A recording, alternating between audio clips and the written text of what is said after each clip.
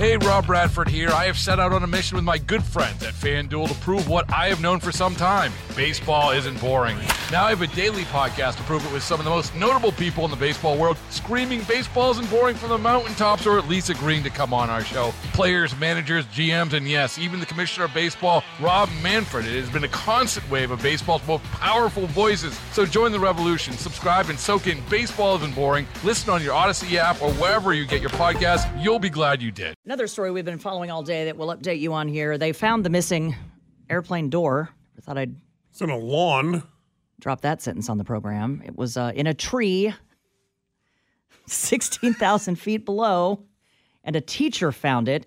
And then the breaking news this afternoon has been with United Airlines, who, all of the fleet is grounded since the door flew off. And United confirms it has found several loose door plug bolts and installation issues on an undisclosed number of its Boeing 737 MAX 9 fleet.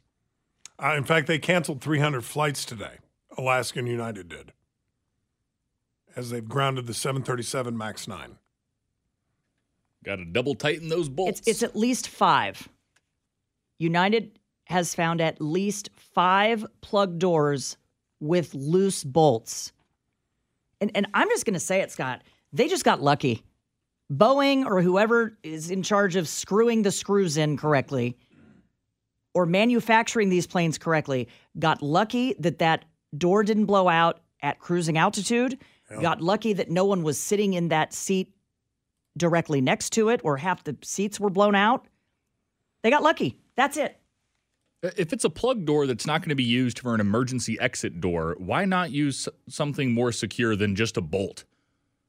I mean, there's things like Loctite out there that would make those bolts literally never come out. For some, and I think Commander Reed was trying to explain this earlier if you missed it in our 2 o'clock hour, the planes are designed to switch out kind of like Transformers, more than meets the eye, so that if someone else then flies that plane and they want extra seating, you have to have that emergency door.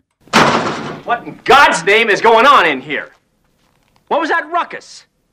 What ruckus? I was just in my office and I heard a ruckus. Could you describe the ruckus, sir? Watch your tongue, young man. Watch it. What is this? What is that? What is that? What is that noise? Well, that is the sound of a door coming off the plane, sir. United, by the way, is the largest operator of the MAX 9s. Check your flights if you are flying this week. Several of them are grounded. 300 flights canceled in the United States today. Is it time to just move on from the MAX series of Boeing jets? It has not had a good history, has it, Sam? Am I wrong there? Is this the one, the MAX 9, where the Malaysian Air... whichever one was tied that to went down like 5 years ago? One was in India and one was another plane, but they went down back to back. And it was because of the automatic, we're going to plummet to the ground system that was in the plane. That the pilots were not told about. Yeah. We're trained about. Yeah, what a mess. Okay. They are expecting, quote, significant cancellations on Tuesday as inspections continue. The first U.S. moon landing in more than 50 years is in jeopardy today after a private company's newly launched spacecraft developed a critical fuel leak. Pittsburgh-based Astrobotic Technology raced to orient its lander toward the sun so the solar panel could collect sunlight as battery power dwindled. Flight controllers' efforts paid off to charge the batteries. A special team assessed the status of what was termed a failure in the propulsion system. That's usually bad. It soon became apparent, however, that there was a critical loss of fuel. The problem was reported about 7 hours after Monday's pre-dawn liftoff from Cape Canaveral.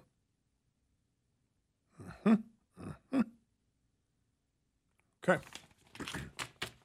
Did not know we were going back to the moon so quickly.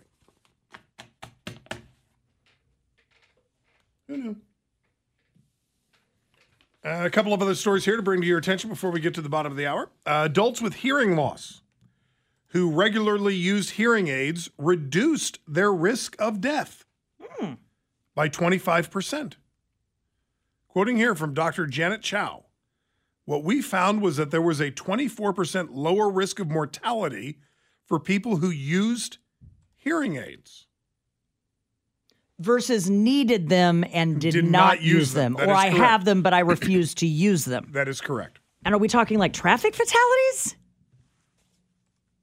No, they're talking about mortality risk. Just mortality risk. Normal risk. Huh. The study looked at the data of 10,000 people, more than 1,800 of whom were identified as having hearing loss, and followed up on their mortality between 1999 and 2012. Wait a minute. Okay, here we go.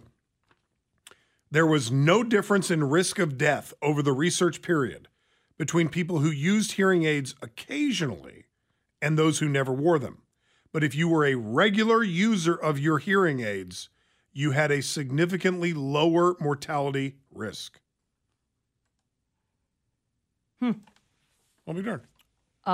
Really quick, this just in from the Detroit News. Not sure why they are posting this first, but in the last 1 minute, a city councilman in Fort Worth, Texas, says a gas leak caused the explosion and mass casualty incident that they are still battling in downtown Fort Worth.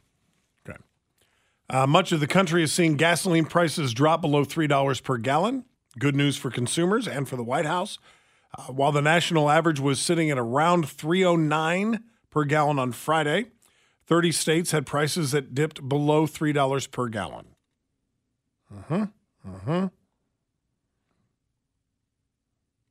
Okay.